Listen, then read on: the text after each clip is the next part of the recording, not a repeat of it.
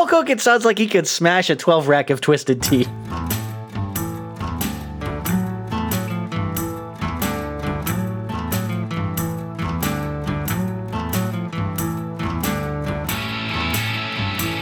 It's October 5th, 2022, and this is Rare Encounter, encounter number 117, watching regulatory capture in the world of tomorrow. I'm Abel Kirby. And reaching around the grunts, I'm Cold Acid. Nothing says I love you like a reach around. Well, we did it.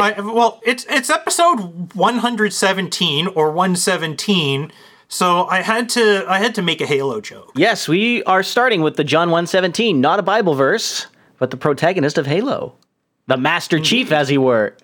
Yes, which makes today's episode Rare Encounter Master Chief Edition. Yes, I have some boostograms to roll in, including one that celebrates that. I want to do this right off the top of the show. I think we had an 888 sats from Carolyn that we missed at the end of last show, which was adult Happy Meals should include boosts. And we may have done it at the end of last show. I just can't remember hearing that one, so I'm going to read it here just for a make good. Then in the lurch, we've had 333 sats from Sir Spencer, doing some kind of IRC test. Interesting. We had 10 sats from Damanaiku with no message. So thanks for that. We also had 5,000 sats from Tom Starkweather. No message. And that was for the pre-show earlier today. We've also got 7,096 sats from Carolyn. And Carolyn says, I relish in Rare Encounter. Well, we're such a delicious show, I can't blame her. And finally, right under the wire, just as I was clicking the button to end the pre-show, I saw this one come in from Sir Spencer. It is 11,111 sats, and it says Node Karma boost for Cold Acid. So I want to make sure we read that. So you can get your Node Karma. Yeah, I hope I can get it back up soon, but I'm starting to think it might actually be the SSDs themselves, because I've started seeing SSD problems with my Nextcloud Pi as well. Yeah, so do you want to... I got a new cable today, USB SATA adapter, and so far, things haven't gone tits up with the Node. So hopefully it'll be back up sometime in the near future. But if that doesn't work, then all I can assume is that the SSD is fuckered and I need new ones. Yes, the Node technology has been growing slowly but surely, but there are so many wrinkles and bugs and things that need to be worked out and ironed out with time. So I don't think that's the problem though. It's a hardware problem, whether it's the USB to SATA adapter or it's the SSD itself, and it's being exposed as failures in the file systems. You could say that the like Sir Spencer's problems were more to do with Tor than with his Node 2, but I would still lump them in as pains of running your own node. I realize there's definitely pains of running your own node, but there's also pain of running my own Nextcloud instance. Yep. I'm just being more generous with the categorization here. I realize we're going to disagree on this. For those who are asking in the chat, my SSDs are Samsung 870 EVOs. 870 EVOs. I don't think I've used any of these. Of the 1 terabyte size. Interesting. Hey, what was that? That was guava flavored. I think you can take it from there. Jarritos. That was the Master Chief edition. Of course, the Mexican Master Chief is not from Halo. He's from Ola. Yeah. Now, if I was doing this right, I wouldn't have had Jarritos today. I would have had a Mountain Dew. Yes, because of Halo? Because that's gamer juice. Yes. Bro. You get your drink and verification and Doritos, can. Right? Instead of having a burrito, I could have had Doritos. You could have drank a verification can for the show. Yeah, exactly. I'm doing some pretty mellow stuff today. It's going to be a little less high octane for me. So I actually just have some lemon tea. It has been a while since I had a tea show, but it's I'm feeling it, man. I just need to calm down. And there's my one slurp for the show. I'll try and keep it off the mic for the rest of it. But it is pretty nice. It's a caffeine-free, so I should be all chill and relaxed with this thing. Herbal tea. It's actually lemon ginger now that I look closely at the packet. But nothing special. That would have been nice this morning. Yeah. It's been a I'm still having a bit of a weird feeling in the gut, but I'm definitely feeling a lot better than I did this morning. Oh, yeah, I saw you were sick. So I was feeling sick. I've been really stressed out, and I think maybe you have been the same way too. But just the travel, which by the way isn't ending. We should talk about the previous episode really fast. I want to finish producing the previous episode right after we do this one because it's not done yet.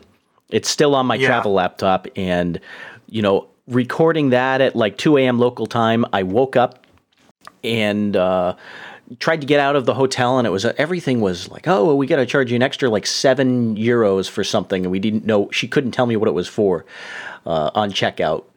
Then I finally got to the airport, got into my plane. I was worried I was going to miss it because the airport shuttle only comes like once every hour. I thought it was going to come once every 20 minutes. And so anyway, I got there, I got through the airport, and as soon as we're on the tarmac waiting to go, the pilot comes on. He says a bunch of stuff in French, and then the way it works is immediately after that, they come and say it in English, and he says, yes, and air traffic control is on strike today, and they say they're not going to have any planes in the taking off or landing, or at least taking off, for several hours. So we're going to sit down and wait for an hour just to see what happens, and then we're going to wait another hour and see what happens, and then we're going to give you the option to leave the plane. If you want to go just take a bus somewhere, that's a possibility. And half the plane, because the plane was going from Marseille to Paris, I'm not aware of the public transit options in France, but it seemed like there was a train or something that you could get to, because I heard some muttering and mumbling amongst the English-speaking passengers that they said, well, we're just going to get off the plane. We should have got on the train. We could have been there. And actually, mainland Europe, at least Western Europe, or I can't speak for Spain, but from like or France, France and Germany and Italy and all the little countries in between, there is a lot of rail. Things are well connected by rail. Yep. There's a couple stories that I wanted to bring up that I was not able to articulate on the previous show due to my deteriorated awakeness. There was two things I really wanted to mention, and they were on my list, and I didn't get to them. The first was an experience walking around and shopping. I think I told you that the Budweiser beer was actually cheaper in France than it was in Ohio. But I also went around and I went to a tobacco store and just looked around. I said, oh, give me a pack of smokes. And you know what I got? I got a pack of Naked Man cigarettes. Naked Man cigarettes. That sounds... Yeah, they had like a naked man on the package in a fetal position, curled up, and it said a bunch of shit in French. But it was like a pack of Marlboros or something. And please tell me you took a picture of this. Yeah, I think I did. Yeah, I could get you one. I did put it in my. It's for last show anyway. But yeah, but now that we've talked about this, the people need to see the naked Frenchman. Oh ho ho. So we were having some trouble deciding what the purpose of this was, and at first it was, well, they're trying to discourage you from smoking by putting a naked man on the front. They said, no, it's French. They're all gay. It's probably like this is what happens when you smoke our bum cigarettes. You get to be the naked man. Something like that. You get to strip off all your clothes and curl up in the fetal position. That's what it's like. But so that was a little bit of fun. And the second thing I wanted to mention, I was kicking myself. I remembered it immediately after we wrapped. I didn't tell you about the Sudoku.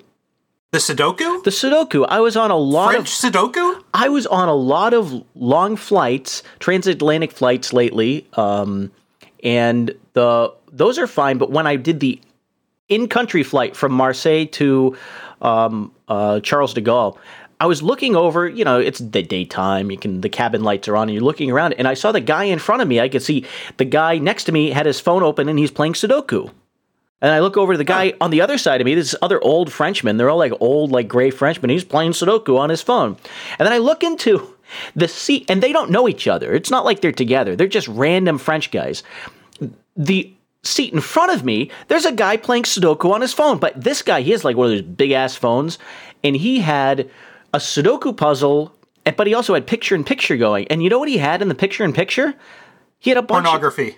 He had a bunch of music videos that were like softcore porn. And so he'd play Sudoku, and then the music video would be playing in the background. And then every time there'd be like a topless lady on the front, he'd hit the big screen button and he'd watch the music video. And so it would just like, he'd flip over, he'd do Sudoku, and then he would see tits. He'd hit the button and watch it. And so I was watching these music videos on silent and trying to solve Sudoku at the same time. And it was actually pretty good. Well, now we have a new French sport. Yes, porn Sudoku. Sudotits. But it was very interesting. I think they were all European music videos. I don't know. Probably because I can't see North American music videos having exposed tits in them. Oh, some of them have, but they're rap videos. You know what I mean? These look like rock videos, like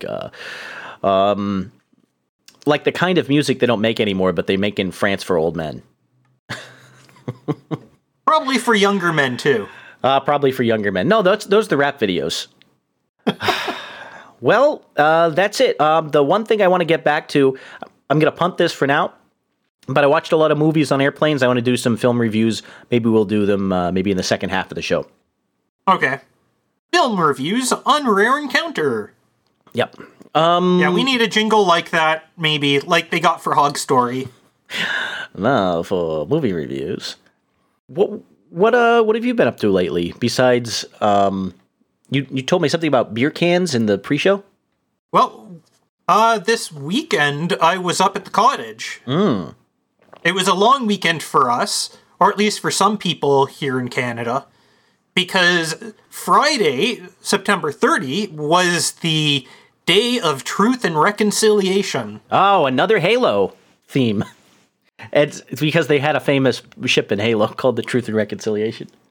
So this is because of all the school abuse that happened to natives from the late 1800s into the 1960s even.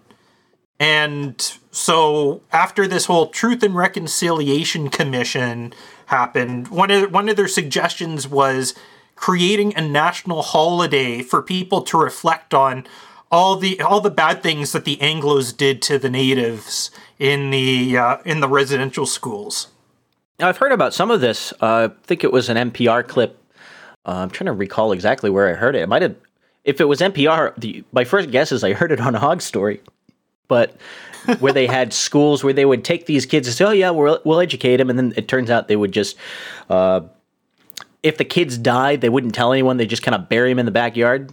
The native kids, I should say. Yeah, there was stuff like that. There were kids who were physically and emotionally abused, some even sexually abused, who would run away and end up either getting addicted to something, living on the streets, or dying trying to walk or hitchhike their way back home. It's a really dark chapter in Canadian Indigenous relations, for sure. Now, I used to watch FNX, the channel, back when I got it on over the air, and they used to have some specials that were pretty interesting because they were from that perspective. And I watch it kind of the same way I listen to NPR, which is okay. They have a side, that they're showing. But it was interesting to actually see some of that. The politicking about Native rights and Native history is a lot stronger in Canada than it is in America. That's what I learned from watching FNX. Yeah, because we didn't have things like the Trail of Tears, for example. Mm-hmm. I mean, part of the founding of America had to do with indigenous people being given some rights and land by the crown that the colonists weren't happy about. I mean, look, you're in Ohio, so you are living in like the very place that part of the Independence War was fought about, because that was all Indian territory, right? Following and the colonists didn't like that. The Trail of Tears. But anyway, I don't want to get into the whole history and politics there. Primarily for most Canadians, Truth and Reconciliation Day was more or less the day where you didn't hear your usual DJs on the radio. You heard a bunch of pre-produced clips from Indigenous radio hosts and artists and IDPOL people. Okay, so it was pre-produced. I don't want to. I'm searching for the word here, but not pedantic. Patronizing stuff. It wasn't all patronizing. Honestly, I think it was, for the most part, done pretty well. It's just that some people were not just there because they were Indigenous. They were on there because they were checking off all the IDPOL boxes. I see. So, like, the queer transsexual native person and things like that, right? Because it's not enough that they're natives, some of whom are survivors of the residential schools, some of whom are children or grandchildren of survivors. No, some of these people were there because they checked off the other boxes. Well, this is not a holiday we have in the U.S. In the U.S., we do have some upcoming holidays. One of them is Columbus Day. And I'm checking right now to see if it has already passed. They had no, it's coming up in very early in October. It's the 9th, which is, looking at it, Sunday. And that's when a lot of places in New England actually get the day off. On a Sunday. Well, you get observed. Yeah. And so it'll be a paid holiday. New England gets the Monday off then, I assume. Oh, I don't. That's our Thanksgiving up here in Canada, because it's too cold to do Thanksgiving on the same day as you guys. Yeah. Serpent says New York, which, by the way, is not in New England, also gets Columbus Day off. You know what I'm waiting to find out, and I do not yet know? If Columbus, Ohio gets Columbus Day off. What do you think about that? They should.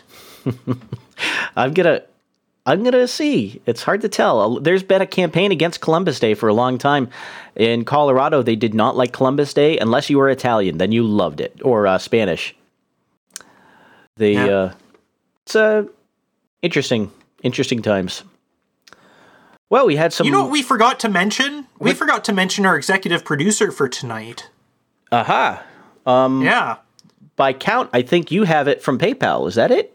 Yes, that's correct. We got $6.66 donation from Bayern Giant, who says, "Just take my cuck box. I'll be a rare encounter gymnast in no time. Stay fruity, gentlemen." Stay fruity, gentlemen. And for that, he becomes our executive producer for tonight's show. Aha. He got lost. I didn't have that in front of me. So apparently, where No Agenda has knights and Grumpy Old Ben's has gurus, apparently we have gymnasts. Oh, yeah. I like it. Can we get... What are some famous gymnasts? Pink was a gymnast, wasn't she? I don't know. She was. I'm pretty sure about that.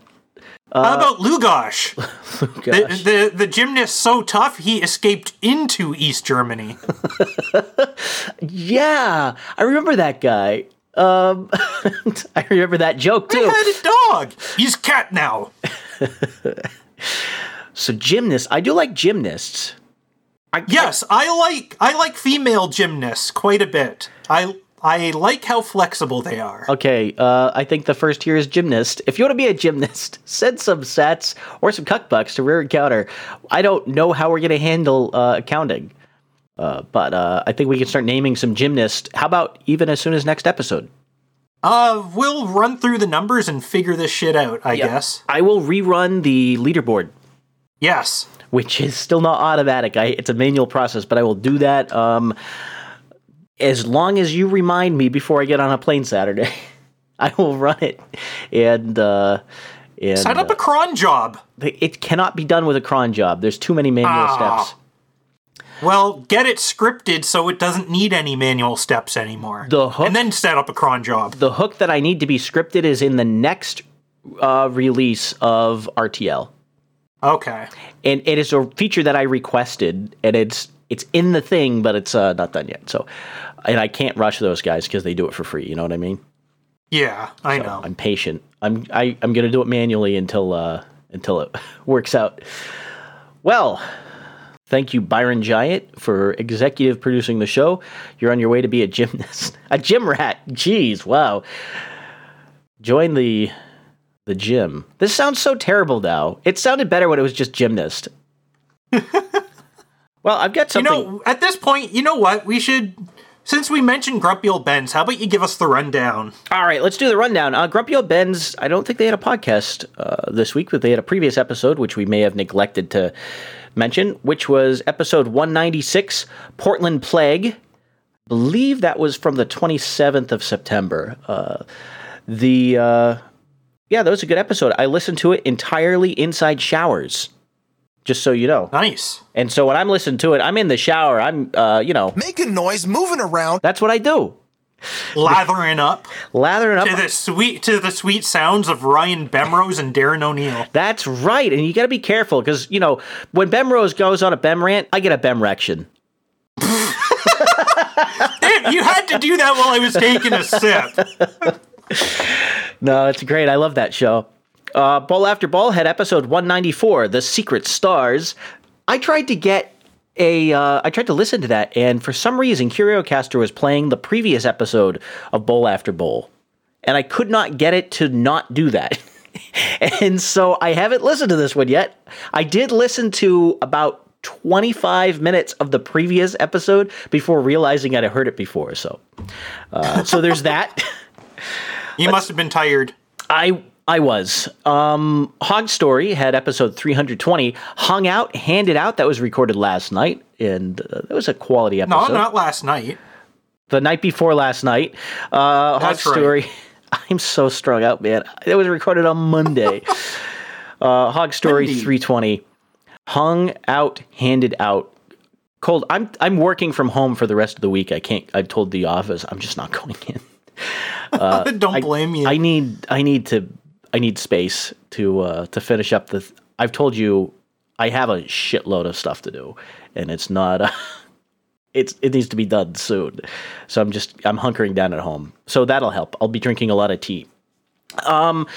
Behind the Schemes also was on Monday. They had episode 119 that was called 100% Genuine Leather Mistakes. Now those are good mistakes, man. Yeah, genuine leather mistakes. That sounds pretty good to me. That's up Behind the Schemes. That show has been rocking lately. It's a very fun show. BTS, man. BTS. Yep. Bind. BTS. Bind, torture, skill. That's what I've been thinking. That's nice. What they have. One more note. We had Abs in a Six-Pack. Fletcher was on episode 169, which was called Pound Release the Crater Number. And that's one that I've been listening to. I think I'm halfway through. I've been catching that one late. I was listening to it on the drive today. And Fletcher's so the crater number is 169? Release the crater number. That's the episode 169, I think. Unless I've mistaken in my notes. But they discuss some topics that are near and dear to us, including magnetic pole reversal. Cool. Which is still a topic I feel like it has not been fully wrung out. Like every time it gets covered, so a couple of podcasts do it. We talk about it once in a while, and I want to do some special on that someday. And I mean like a heavily researched with citations and, start with a 20-minute explanation of what magnetic fields even are. Like something that's almost borderline educational, but not too educational because we don't want to be that. The Rare Encounter Educast. The Educast. We're going to edge you all the way. The Edgecast. Hey, if you're a gymnast, I'll edge you. Yes, edge those gymnasts. Well, I saw some gymnasts at the Wasteland Weekend. And I sent you the photos. I really hope you've reviewed them all. Yes, I did review them all, and those were some awesome pictures. All right, so this is the first story that I wanted to bring up today. It's really just an article from The Sun, and most of the story is just looking at these excellent, excellent pictures that they've posted. The link I will post in IRC unless I see it blink. Did you just do that? Nope, I will do it. No, I didn't. So, this is the Wild Mad Max-style festival, which includes fights to the death in post-apocalyptic races, I suppose, and this took place in the Mojave Desert. And the first thing that's surprising about it is that it exists. The second thing that's surprising about it is it's the 12th annual Wasteland Weekend, and I've never heard of this thing. It's a 5-day festival in the desert where people have basically Mad Max cosplay. And so the first picture of the article is this, I guess it is a convoy of desert, like dune buggies that are all tricked out in Mad Max style shit with like big flame canisters sticking up out of the exhaust. There's a guy with what looks like a Spartan shield. It looks absolutely fantastic. And some of the pictures are great. There's a lot of women posing, like just dressed in, what is that, police tape? With thigh-high stockings. And outside some kind of Mad Max-style fortress. There's a lot of tires everywhere, that kind of shit. So They removed the picture of the fight inside Thunderdome with the topless chick. Oh, they did? Crap. Yeah. I should have cut that out. Oh, man. Fortunately, the URL still worked for me, so I have it saved. Nice. They used to have 15 pictures in the article when we were looking at this maybe Monday night. Now there's only 14. The picture that was censored and removed was a picture of, let's describe it for the audience, a chick in Thunderdome hanging upside down from a trapeze. I'm trying to do it from memory. And it's like she's completely topless and she's fighting a guy to the death with a big bludgeon thing. Does that... Yeah, the dude is the one who's upside down. Oh, the dude's upside down and she's swinging in with basically a big foam bat and smacking him. They both got the boffer weapons. Yes. This looks absolutely fantastic. And it is a Thunderdome kind of arena. Like it's the big crossbars. There's guys climbing up on it. 2 men enter, one man leaves. One man leaves. This looks absolutely bonkers. This is what steampunk should have been, not this like gay mustache contest. This isn't steampunk. This is desert punk. This is absolutely fantastic. And then the picture I actually put in the show notes, I think really, really sells the whole festival. It is someone playing what looks like a baritone sax, and the sax is shooting fire as it's played. Yeah, that is pretty awesome. It is a great, great picture.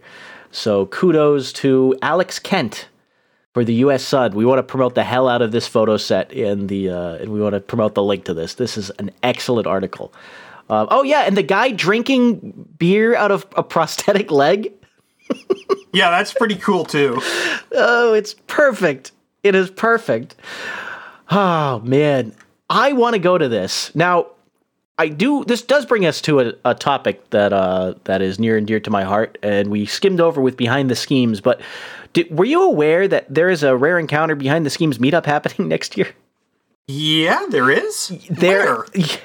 It's the Gathering. Wait, we're having a meetup at the Gathering of Juggalos? I found this out by listening to Boober. He told everyone we're doing it, so I think it must be true. Holy shit. So we're going to, apparently, according to Boobery, we're all going to go to some Juggalo gathering next year in Ohio. I think it is in Ohio next year, too. It might be there every I'm year. looking it up right now. Gathering of Juggalos 2023. It is... tickets and schedule. Yeah, how much does it cost? Because that's what I need to know the most. Nothing, I hope. You just show up. You have to bring... that's not telling me anything. BYOF? Bring your own Faygo?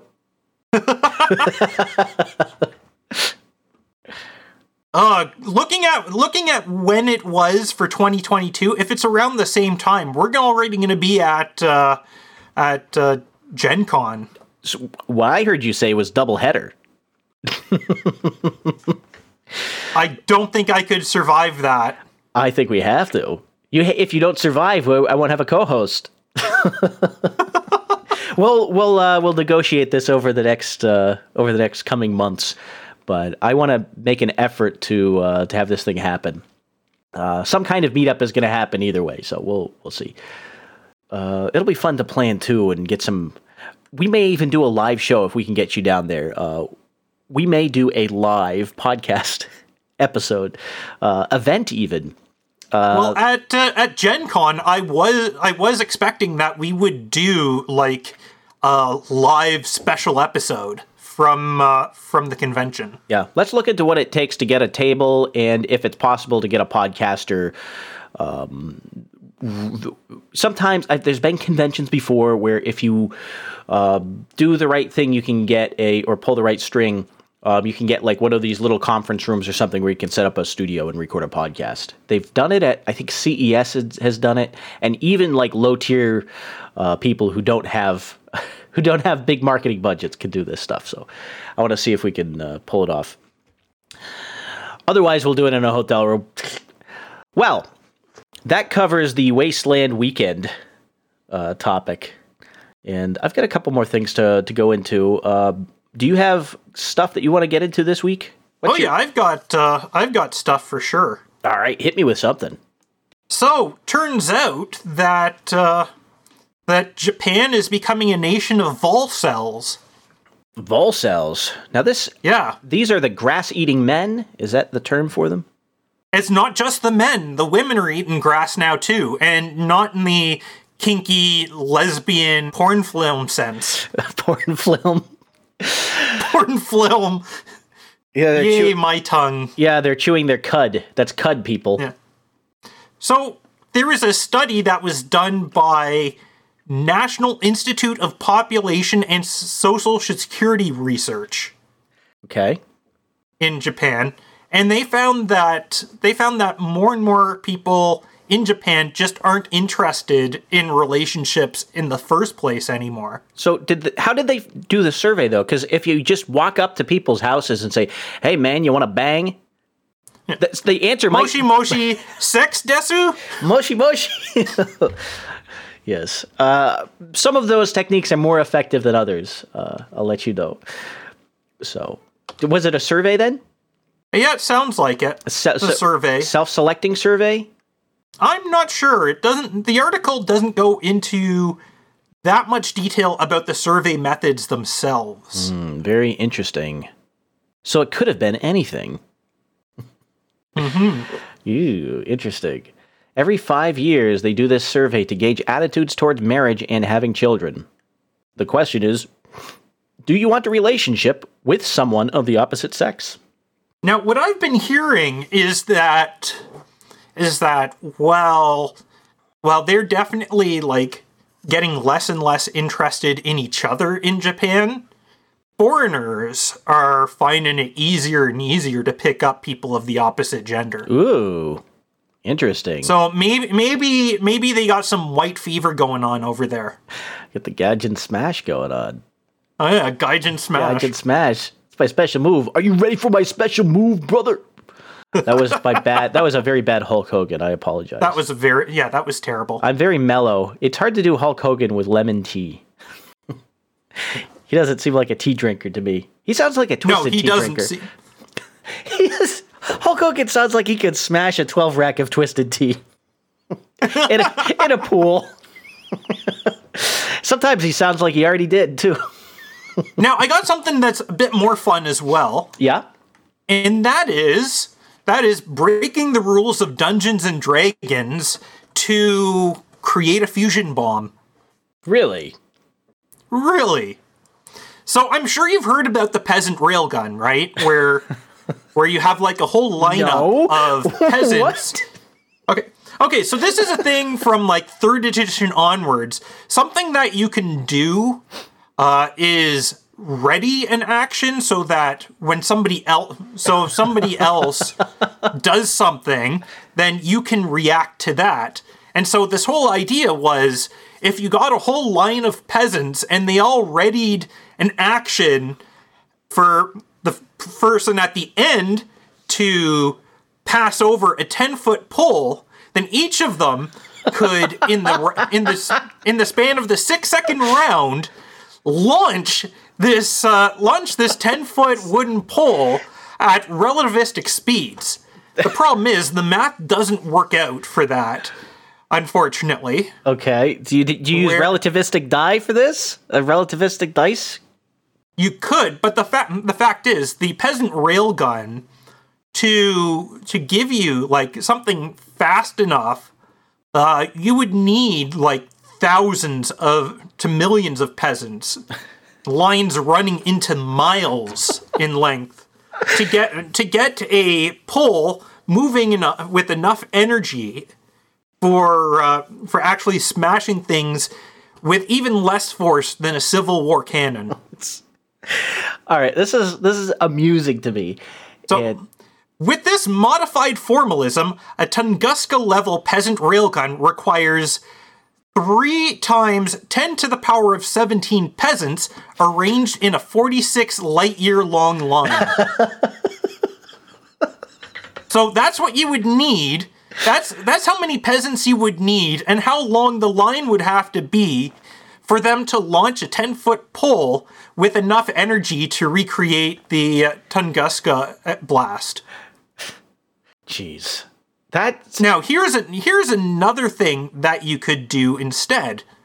You could use the Enlarge Reduce spell and Wall of Force with some rocks to essentially create a star in place. This is so dumb. You're gonna create a star in D&D. This is by use. Yeah. So here's the thing with Enlarge Reduce. It actually takes the square cube law into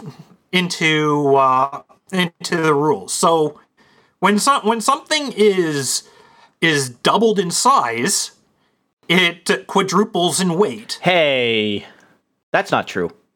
That's true for certain. Let me tilt my head. That's true for certain geometries, but it's not true for all of them. And you're talking about spheres, I believe. Is that what you're talking about? In this case, we're talking about a rock. A rock. A circular rock. A spherical rock. A regular, everyday rock. Not stuck inside a cube of Wall of Force. Okay. Right? And because the Wall of Force, what happens is, the rock, despite having this cast on it, it continues to increase in mass, despite the fact that it can no longer expand in size. So you can imagine what this leads to as you keep casting Enlarge on the rock that's held inside this space.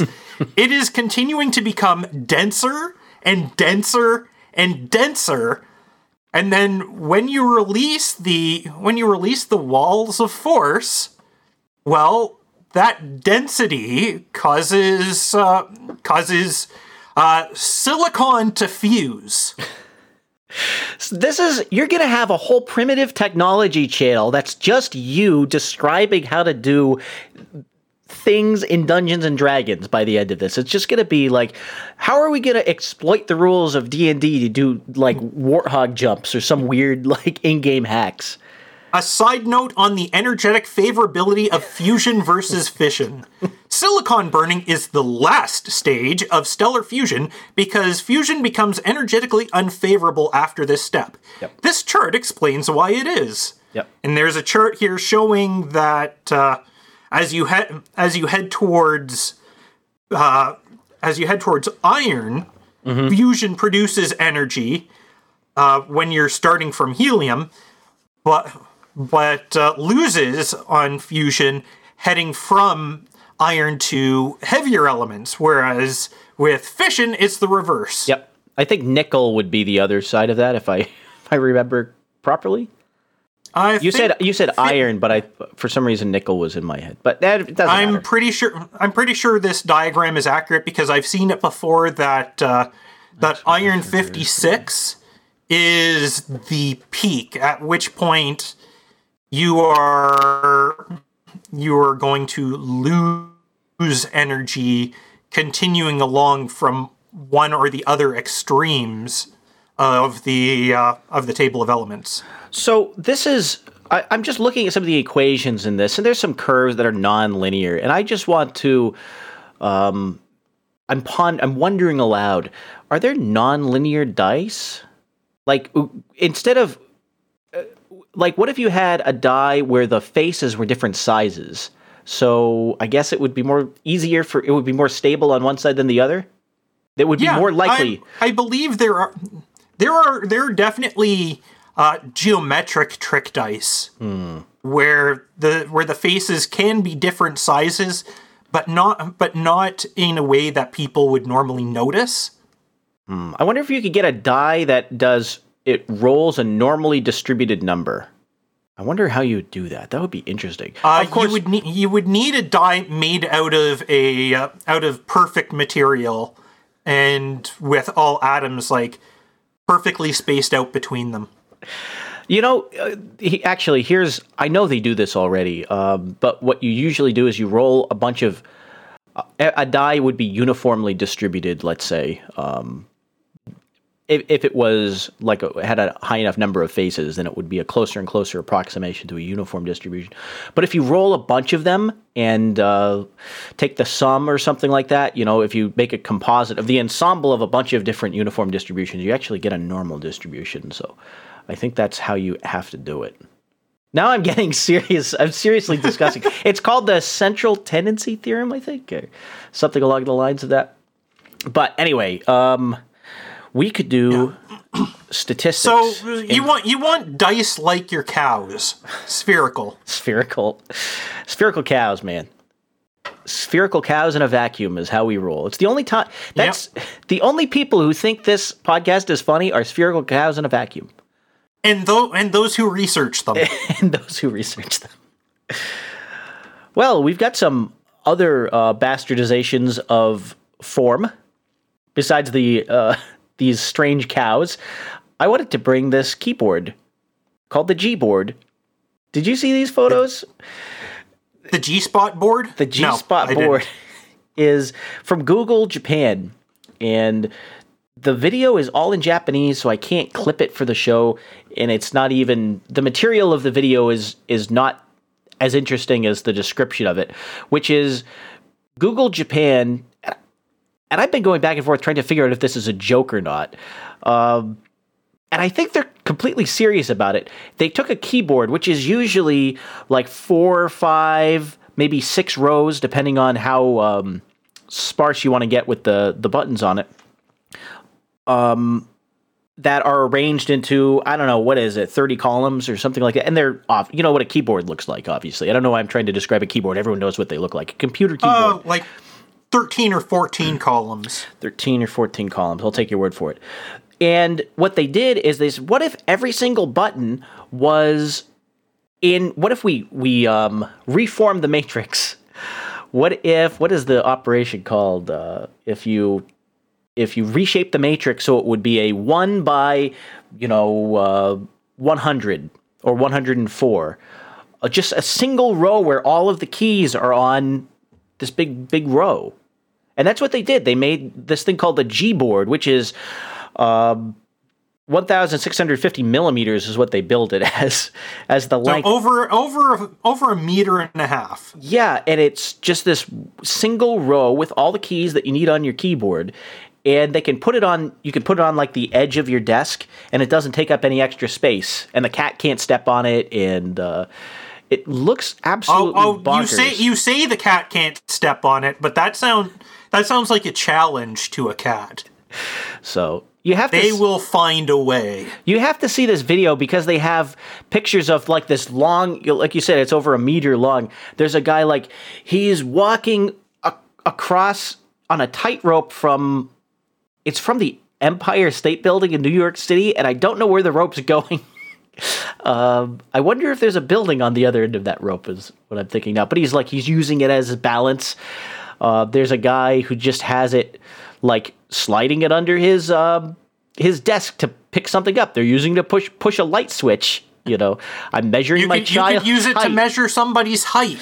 So. I mean, this thing is taller than most Japanese women or most manlets worldwide.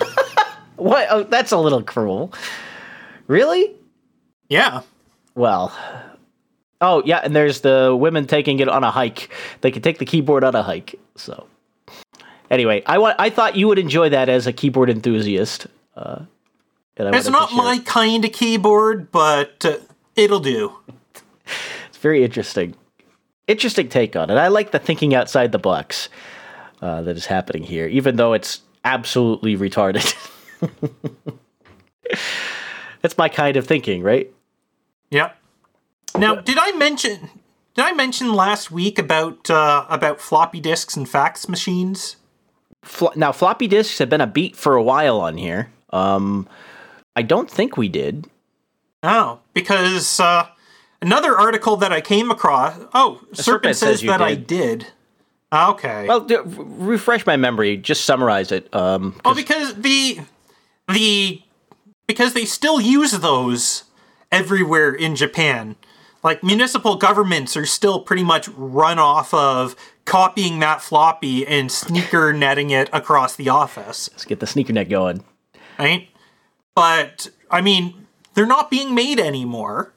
Right? So, yeah, they've got to move on to something else.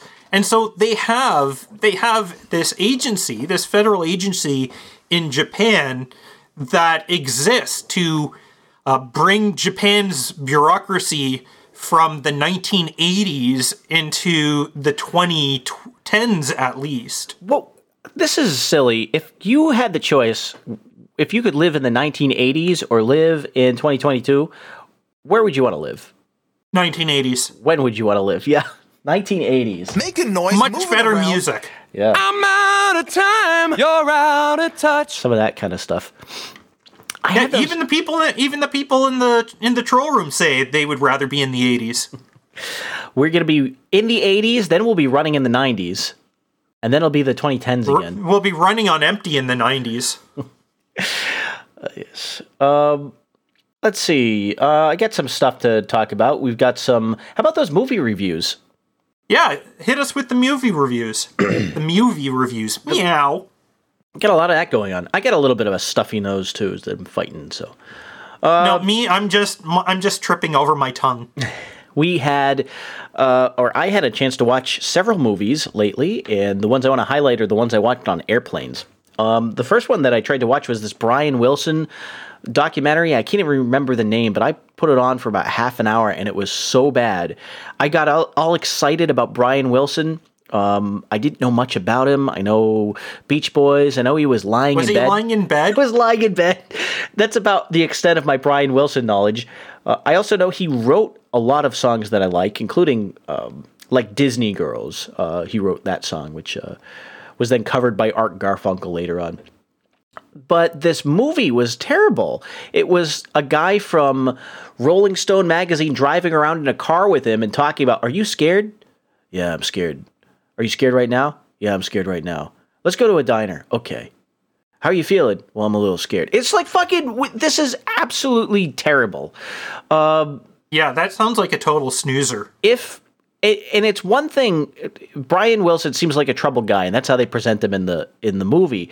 But how many times do you have to just put this on display over and over and over and over again? Like, I got the point after the first time he said it. Even by the second time, it's like, okay, you're going through this thing again.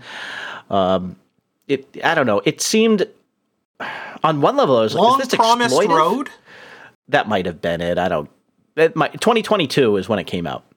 And I should have been warned when I saw the production credits for it.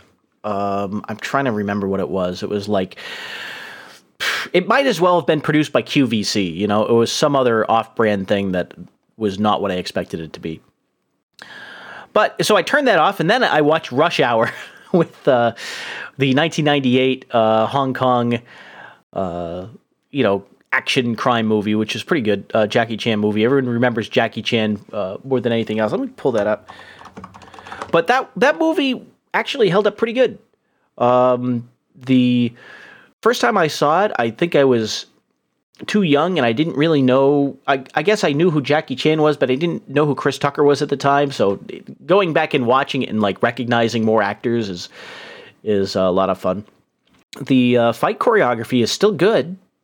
I mean, the stuff that Jackie Chan does in the Jackie Chan movies is just excellent, and it's funny. The fights are funny, is what I need to underscore for people who aren't familiar with his work. It's extremely entertaining, and he's always got he's in like a ladder factory with a light pole or something like that, and he has to, he's fighting a guy with a lamp on a stick, and some guy punches the bulb out, and he like looks at it and goes, oh, he's got to have some shtick like that through the whole thing. Not that scene's in the movie, but the Jackie Chan cop movies are excellent. There's been a few of them. I think there was Rush Hour 2 also, but I didn't watch that one. The overall plot was Jackie Chan is this he's this elite cop who is going to investigate an abducted child. And Chris Tucker is this detective, an LAPD detective who's on the shit list because he doesn't have a partner. He doesn't want a partner. He's never going to get a partner. And he is so bonkers in his approach to solving crimes and arresting suspects. He's always got to have a flashy car, and he's always got to be cooler than everyone else in the room. And he's not humble at all. And his boss hates him, and so he pairs him up. He says, we got the Chinese guy. Let's put him on. We're going to put him on detail. And so it's the LAPD is kind of the good guys in the movie, along with Jackie Chan, and the FBI is kind of on the bad guys in the movie, which is something you saw in the 90s, but not in the current times.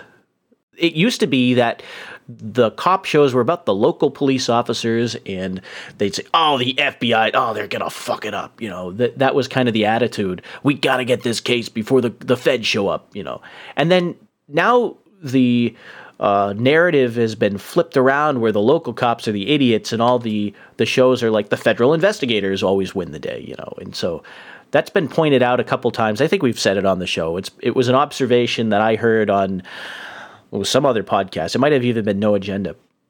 But that's one that stuck with me, and every time I see it I notice it. I always underscore it in my mind.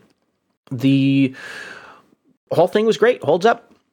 And that was the first movie I really want to review. The second one, I'll be a little more brief on, but I will talk about it because it's a favorite sequel from a 80s movie, which was Top Gun Maverick.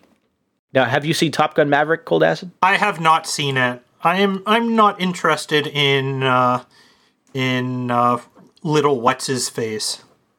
Now, I like Tom Cruise.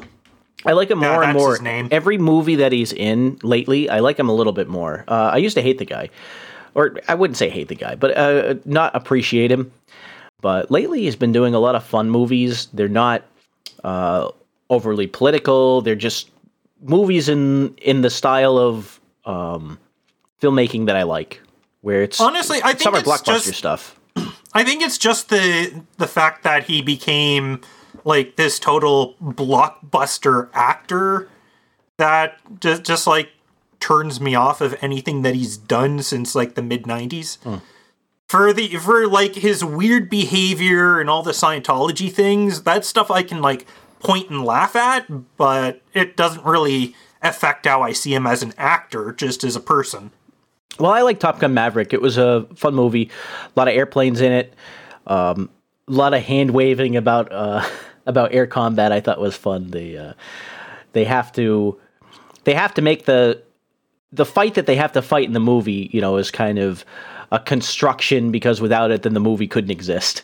But besides that, if you kind of suspend your disbelief about their mission and the world that they live in, where this mission has become important, then it's actually a really good movie about with a lot of training montages. It's most of the stuff in the movie happens during this training camp, preparing for the mission, and so Maverick has, he's still a maverick, and he's a test pilot, and he's always pushing the limit and breaking things. And he gets pulled back to Top Gun after what turns out to be a kind of troubled career, where he had a lot of technical success, but then has never really been promoted. And the Air Force is trying to get, or not the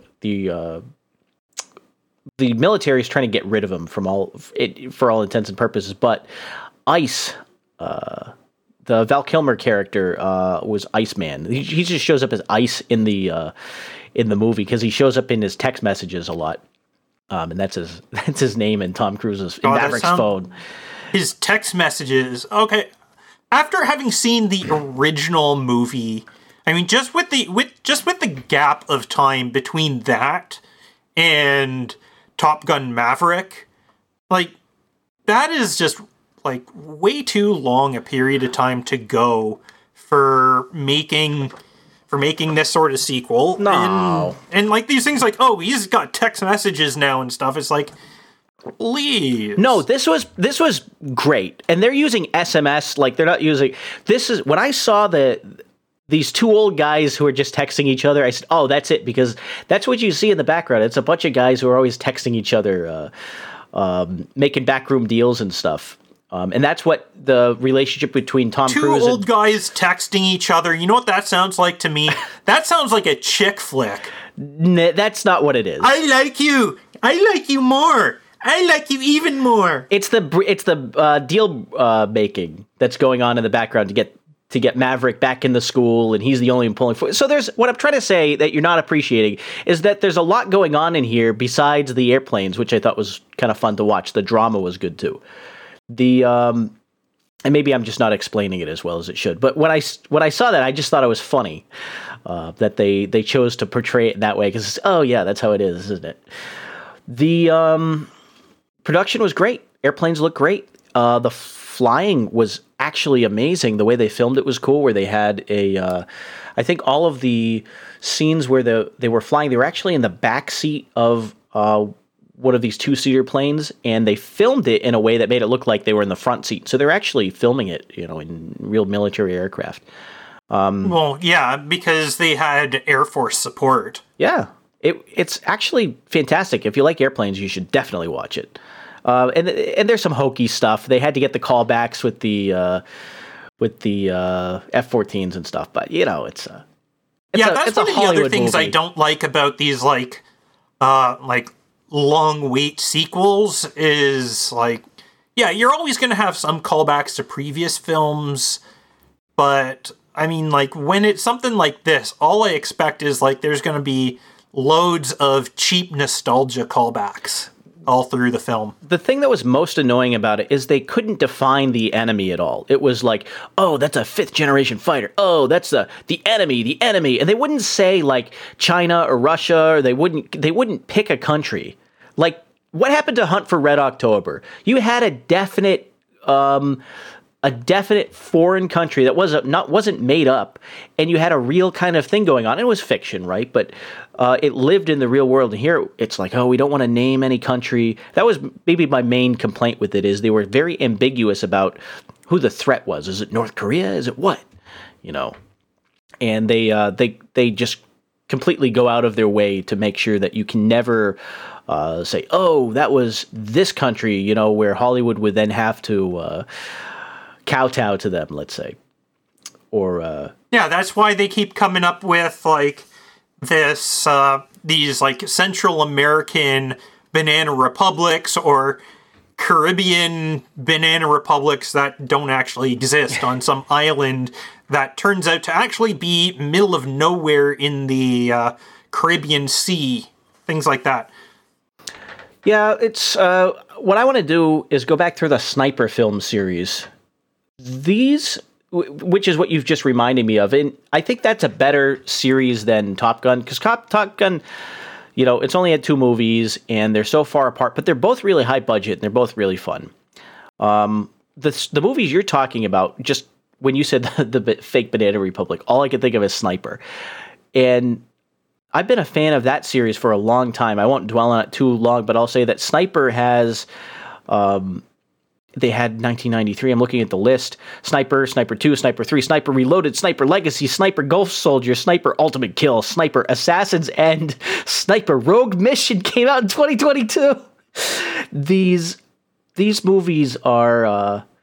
there's another untitled Sniper sequel. Maybe it's unintended also.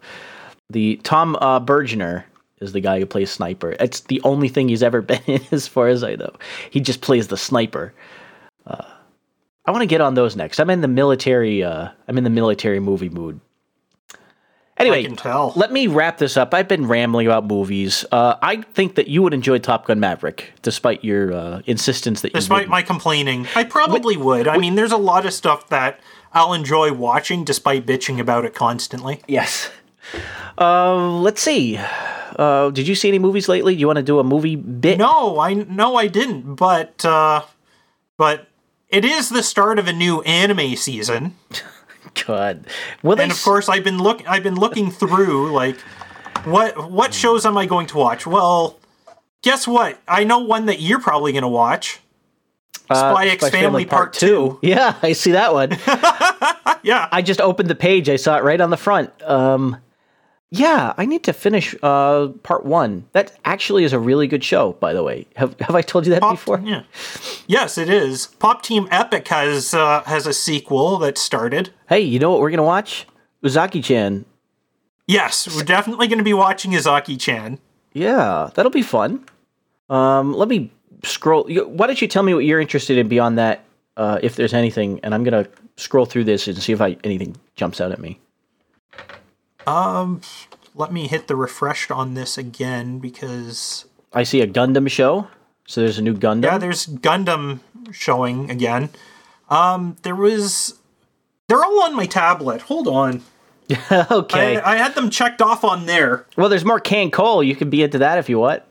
I'm not into Can Cole. What's Renai Flops? Jeez, that sounds interesting. Source is High Dive. Okay. Oh, High Dive's still around, huh? All the Sentai Filmworks stuff. Peter Grill is having a sequel.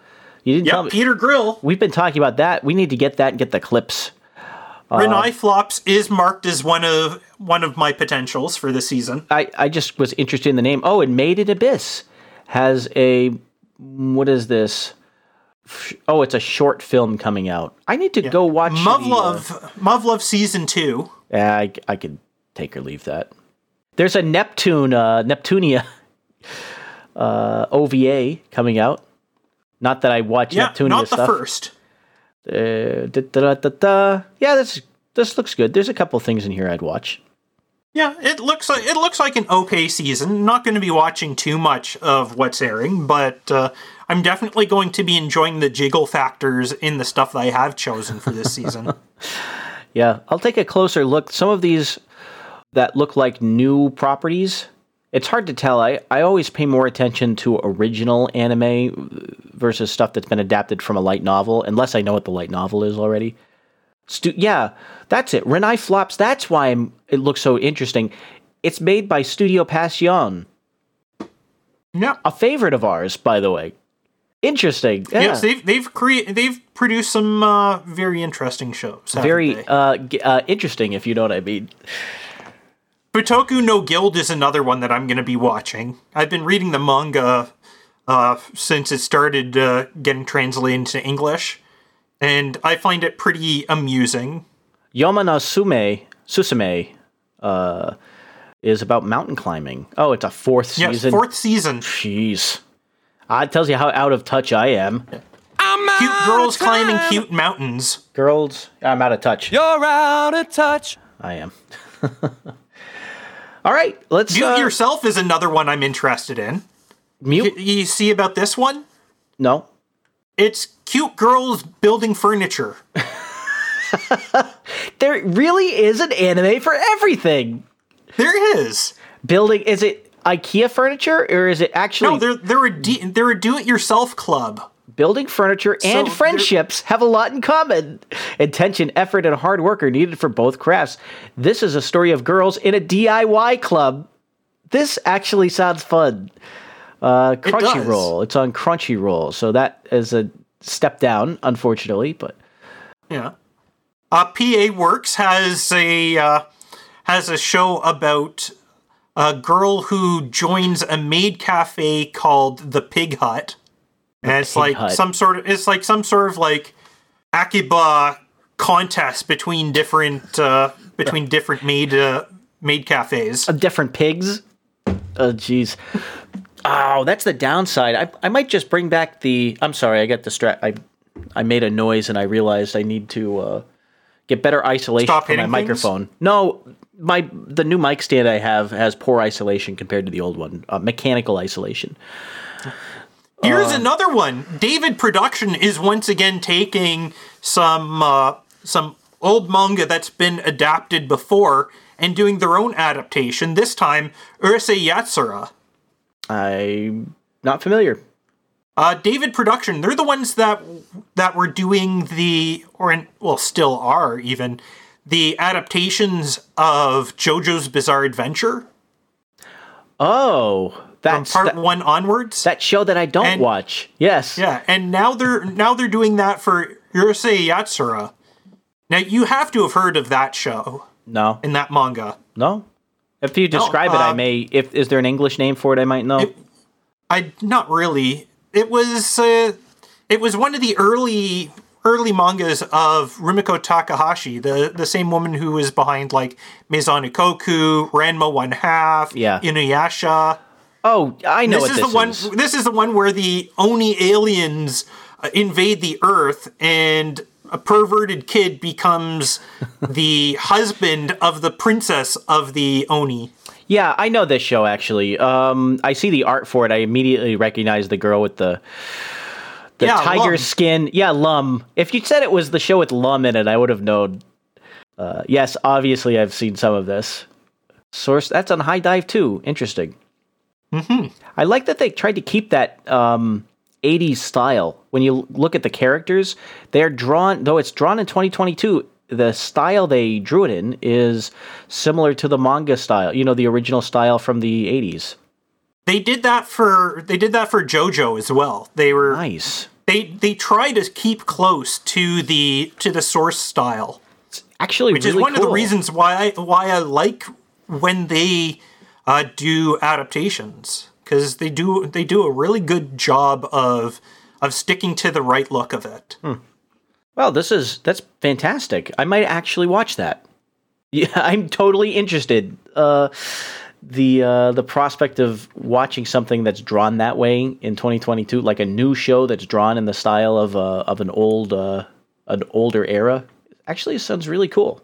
They don't do that often yet. I'm sure it'll become a trend. It's still drawn like with modern like techniques and stuff, but they keep it stylistically much more similar to the source material than a lot of other adaptations do. Well, I've got a couple of clips that we can round the show out with. If you want, I could do the clips, and we're running a little long. It's 8. Let me put it this way. Engage. So this is a supercut I meant to play last week about Star Trek: The Next Generation. It's some sort of supercut, and it's just a clip of all the times that someone was saying some sort of this, some sort of that on Star Trek: The Next Generation. You'll get the idea really soon. I'm not going to play the whole thing. I'm just going to play a clip of it. Here we go. Or some kind of intelligent form. Some sort of parasite. Some kind of parasite. Metal parasite of some kind. Could he be some kind of android? An Ardra of some sort? Some sort of lost child? Some sort of embryo? Subspace beings of some kind. Some kind of pet? Shapeshifters of some kind. Some sort of anaphasic life form. Some sort of mouse. You kind of get the idea, right? Neither human. Yeah. It just goes some odd. Sort of monster. Some kind of creature. You're some kind of creature.